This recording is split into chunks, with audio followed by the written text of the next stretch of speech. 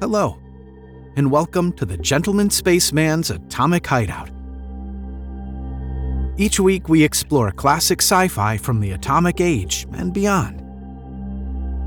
I'm your host, Brad Grochowski, the voice of Brad.com. This week we bring you the conclusion of Holes Around Mars, written by Jerome Bixby, originally published in Galaxy Science Fiction in January 1954. A warning to those with a sensitive sense of humor. This story is a bit punishing. You've been warned. Let's go to Mars. The Holes Around Mars, Part 2. Back to the ship, men. We hiked back, climbed in, and took off. At an altitude of 50 feet, Burton lined the nose of the ship on the most recent line of holes, and we flew out over the valley. On the other side was a range of hefty hills. The holes went through them, straight through. We would approach one hill. Burton would manipulate the front view screen until we spotted the hole. We would pass over the hill and spot the other end of the hole in the rear screen. One hole was 280 miles long. 4 hours later, we were halfway around Mars. Randolph was sitting by a side port, chin on one hand, his eyes unbelieving. "All around the planet," he kept repeating. "All around the planet." "Halfway at least," Allenby mused, "and we can assume that it continues in a straight line, through anything and everything that gets in its way." He gazed out the front port at the uneven blue-green haze of a canal off to our left. "For the love of heaven, why?" Then Allenby fell down. We all did. Burton had suddenly slapped at the control board, and the ship braked and sank like a plugged duck. At the last second, Burton propped up the nose with a short burst. The 10-foot wheels hit desert sand, and in 500 yards we had jounced to a stop. Allenby got up from the floor. Why did you do that?" he asked Burton politely, nursing a bruised elbow. Burton's nose was almost touching the front port. "Look," he said and pointed. About 2 miles away, the Martian village looked like a handful of yellow marbles flung on the desert. We checked our guns. We put on our oxygen masks. We checked our guns again. We got out of the ship and made damn sure the airlock was locked. An hour later, we crawled inch by painstaking inch up a high sand dune and poked our heads over the top. The Martians were runts, the tallest of them less than 5 feet tall, and skinny as a pencil. Dried up and brown, they wore loincloths of woven fiber. They stood among the dusty-looking inverted bowl buildings of their village, and every one of them was looking straight up at us with unblinking brown eyes. 6 safeties of our 6 guns clicked off like a rattle of dice. The Martians stood there and gawped. "Probably a highly developed sense of hearing in this thin atmosphere," Allenby murmured. "Heard us coming." "They thought that landing of Burton's was an earthquake," Randolph mumbled sourly. "Marsquake," corrected Janus. One look at the village's scrawny occupants seemed to have convinced him that his life was in no danger. Holding the Martians covered, we examined the village from atop the 30-foot dune. The dome-like buildings were constructed of something that looked like adobe. No windows, probably built with sandstorms in mind. The doors were about halfway up the sloping sides, and from each door a stone ramp wound down around the house to the ground. Again, with sandstorms in mind, no doubt, so drifting dunes wouldn't block the entrances. The center of the village was a wide street, a long, sandy area some 30 feet wide. On either side of it, the houses were scattered at random, as if each Martian had simply hunted for a comfortable place to sit and then built a house around it. "Look," whispered Randolph. One Martian had stepped up from a group situation on the far side of the street from us. He started to cross the street, his round brown eyes on us, his small, bare feet plodding sand, and we saw that in addition to a loincloth, he wore jewelry. A hammered metal ring, a bracelet on one skinny ankle. The sun caught a copperish gleam on his bald, narrow head, and we saw a band of metal there, just above where his eyebrows should have been. "The Super Chief," Allenby murmured. "Oh, shame on me."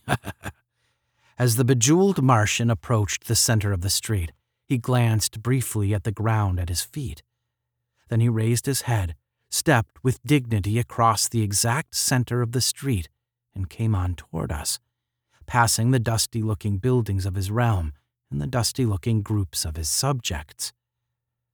He reached the slope of the dune we lay on, paused, and raised small hands over his head, palm toward us.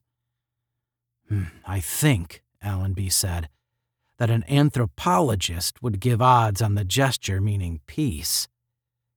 He stood up, holstered his gun without buttoning the flap, and raised his own hands over his head. We all did. The Martian language consisted of squeaks. We made friendly noises. The chief squeaked, and pretty soon we were the center of a group of wide-eyed Martians, none of whom made a sound. Evidently, no one dared peep while the chief spoke. Very likely the most articulate Martians simply squeaked themselves into the job.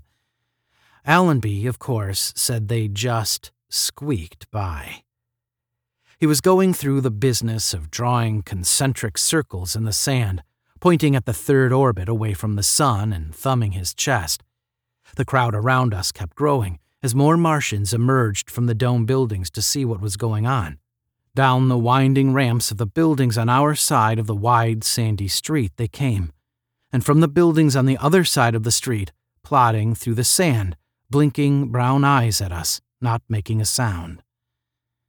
Allenby pointed at the third orbit and thumped his chest. The chief squeaked and thumped his own chest and pointed at the copperish band around his head. Then he pointed at Allenby. "I seem to have conveyed to him," Allenby said dryly, "the fact that I'm chief of our party.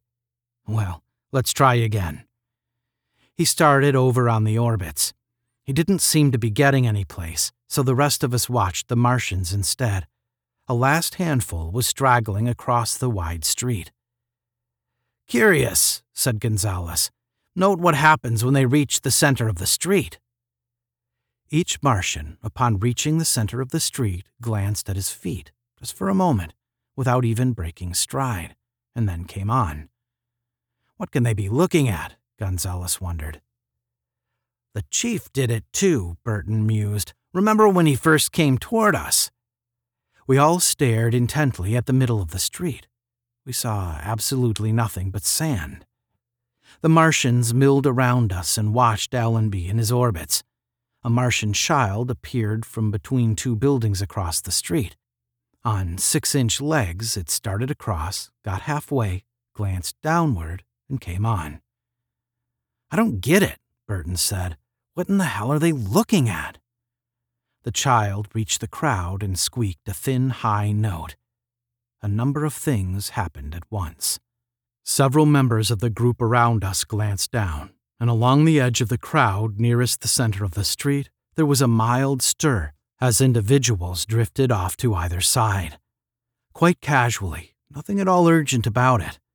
They just moved concertedly to get farther away from the center of the street, not taking their interested gaze off us for 1 second in the process.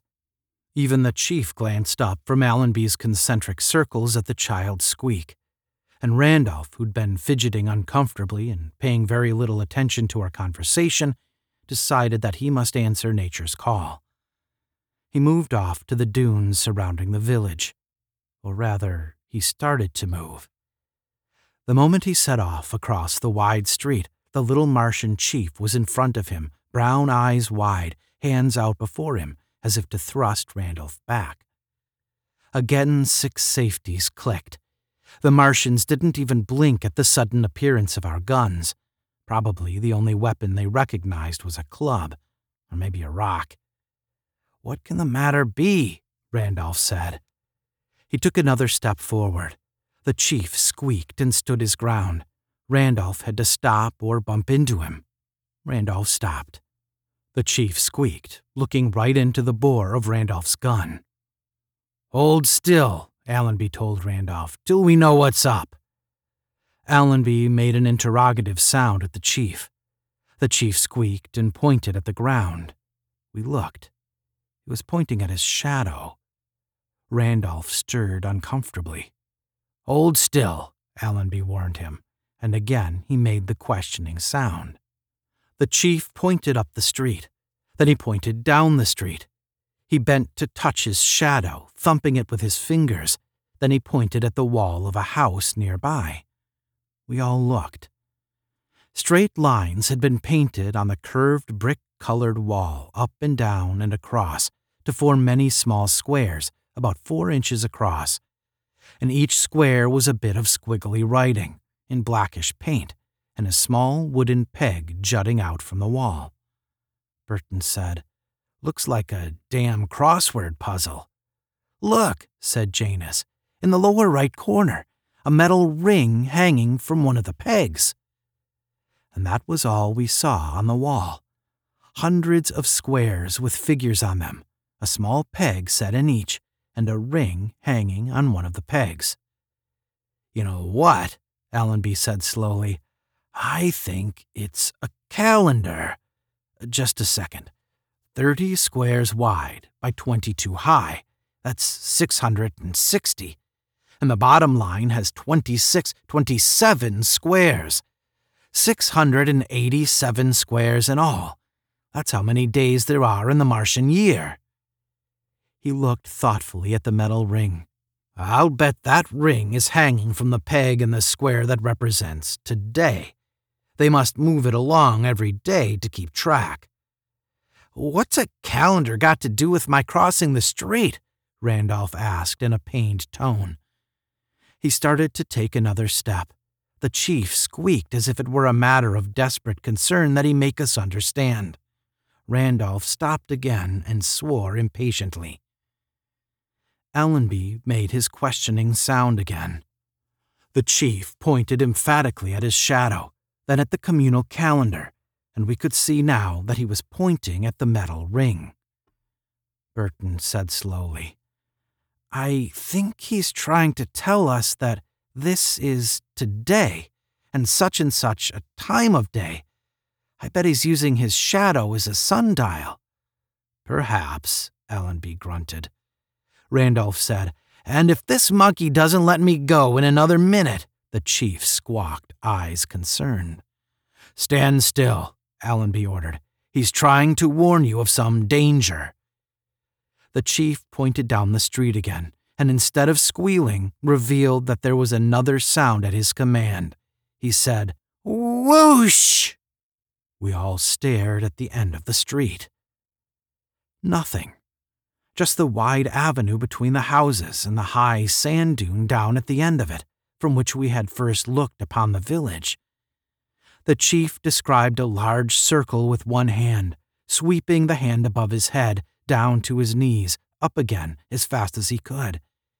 He pursed his monkey lips and said, "Whoosh!" and made the circle again.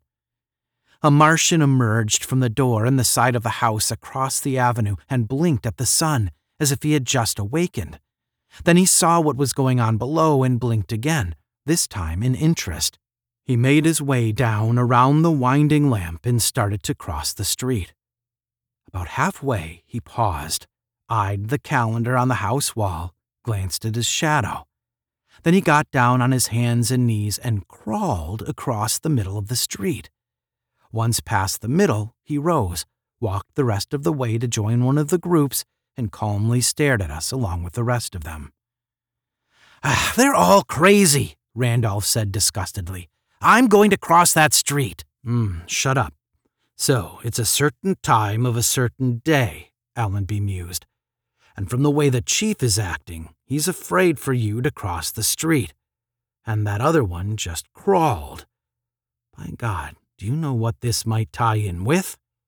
We were silent for a moment. Then Gonzalez said, "Ah, of course!" And Burton said, "The holes!" "Exactly," said Allenby. "Maybe whatever made or makes the holes comes right down the center of the street here. Maybe that's why they built the village this way, to make room for—" "For what?" Randolph asked unhappily, shifting his feet. "Yeah, I don't know," Allenby said. He looked thoughtfully at the chief. That circular motion he made, could he have been describing something that went around and around the planet? Something like, "Oh no," Allenby's eyes glazed. "I wouldn't believe it in a million years." His gaze went to the far end of the street, to the high sand dune that rose there. The chief seemed to be waiting for something to happen. "I'm going to crawl," Randolph stated. He got to his hands and knees and began to creep across the center of the avenue. The chief let him go.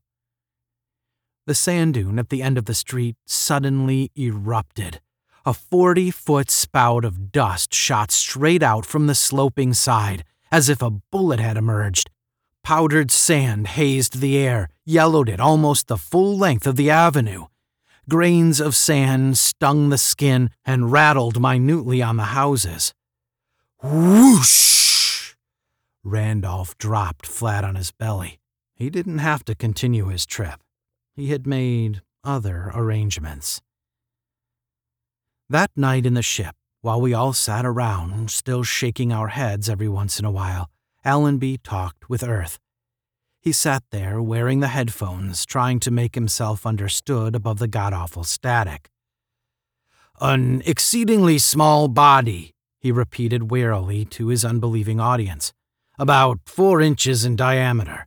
It travels at a mean distance of 4 feet above the surface of the planet, at a velocity yet to be calculated. Its unique nature results in many hitherto unobserved, I might say even unimagined, phenomena." He stared blankly in front of him for a moment, then delivered the understatement of his life. "The discovery may necessitate a re-examination of many of our basic postulates in the physical sciences." The headphones squawked. Patiently, Allenby assured Earth that he was entirely serious, and reiterated the results of his observations. I suppose that he, an astronomer, was twice as flabbergasted as the rest of us. On the other hand, perhaps he was better equipped to adjust to the evidence.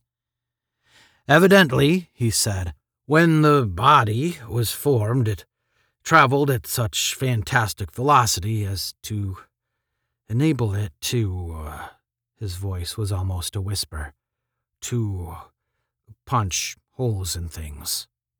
The headphones squawked. "In rocks," Allenby said, "in mountains, in anything that got in its way. And now the holes form a large portion of its fixed orbit. Squawk!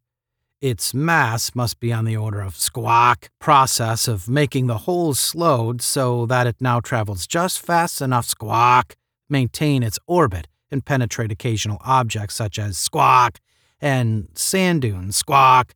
My God, I know it's a mathematical monstrosity," Allenby snarled. "I didn't put it there, squawk." Allenby was silent for a moment. Then he said slowly, "A name? Squawk." Said Allenby. "Well, well." He appeared to brighten just a little. "So, it's up to me, as leader of the expedition, to name it? Squawk." "Well, he said. That chop-licking tone was in his voice. We'd heard it all too often. We shuddered, waiting. "Inasmuch as Mars' outermost moon is called Deimos, and the next Phobos," he said, "I think I shall name the third moon of Mars Bottomus." We hope you've enjoyed The Holes Around Mars, written by Jerome Bixby, narrated by Brad Grochowski. For more information about Gentleman Spaceman's Atomic Hideout, visit thevoiceofbrad.com/spaceman. If you are enjoying Gentleman Spaceman's Atomic Hideout, please subscribe. and leave a review wherever you prefer to listen to podcasts. The Gentleman Spaceman's Atomic Hideout is written, produced, edited, and performed by Brad Grochowski. We leave you with a moment of our next story, Chapter 1 of Stand By for Mars, a Tom Corbett space cadet adventure, written by Carrie Rockwell, narrated by Brad Grochowski.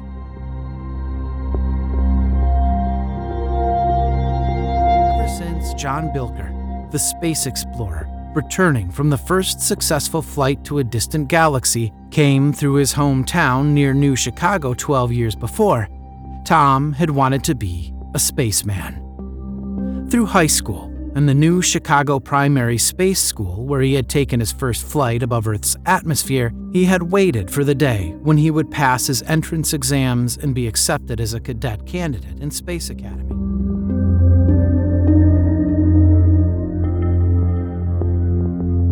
Thank you, and journey well among the stars.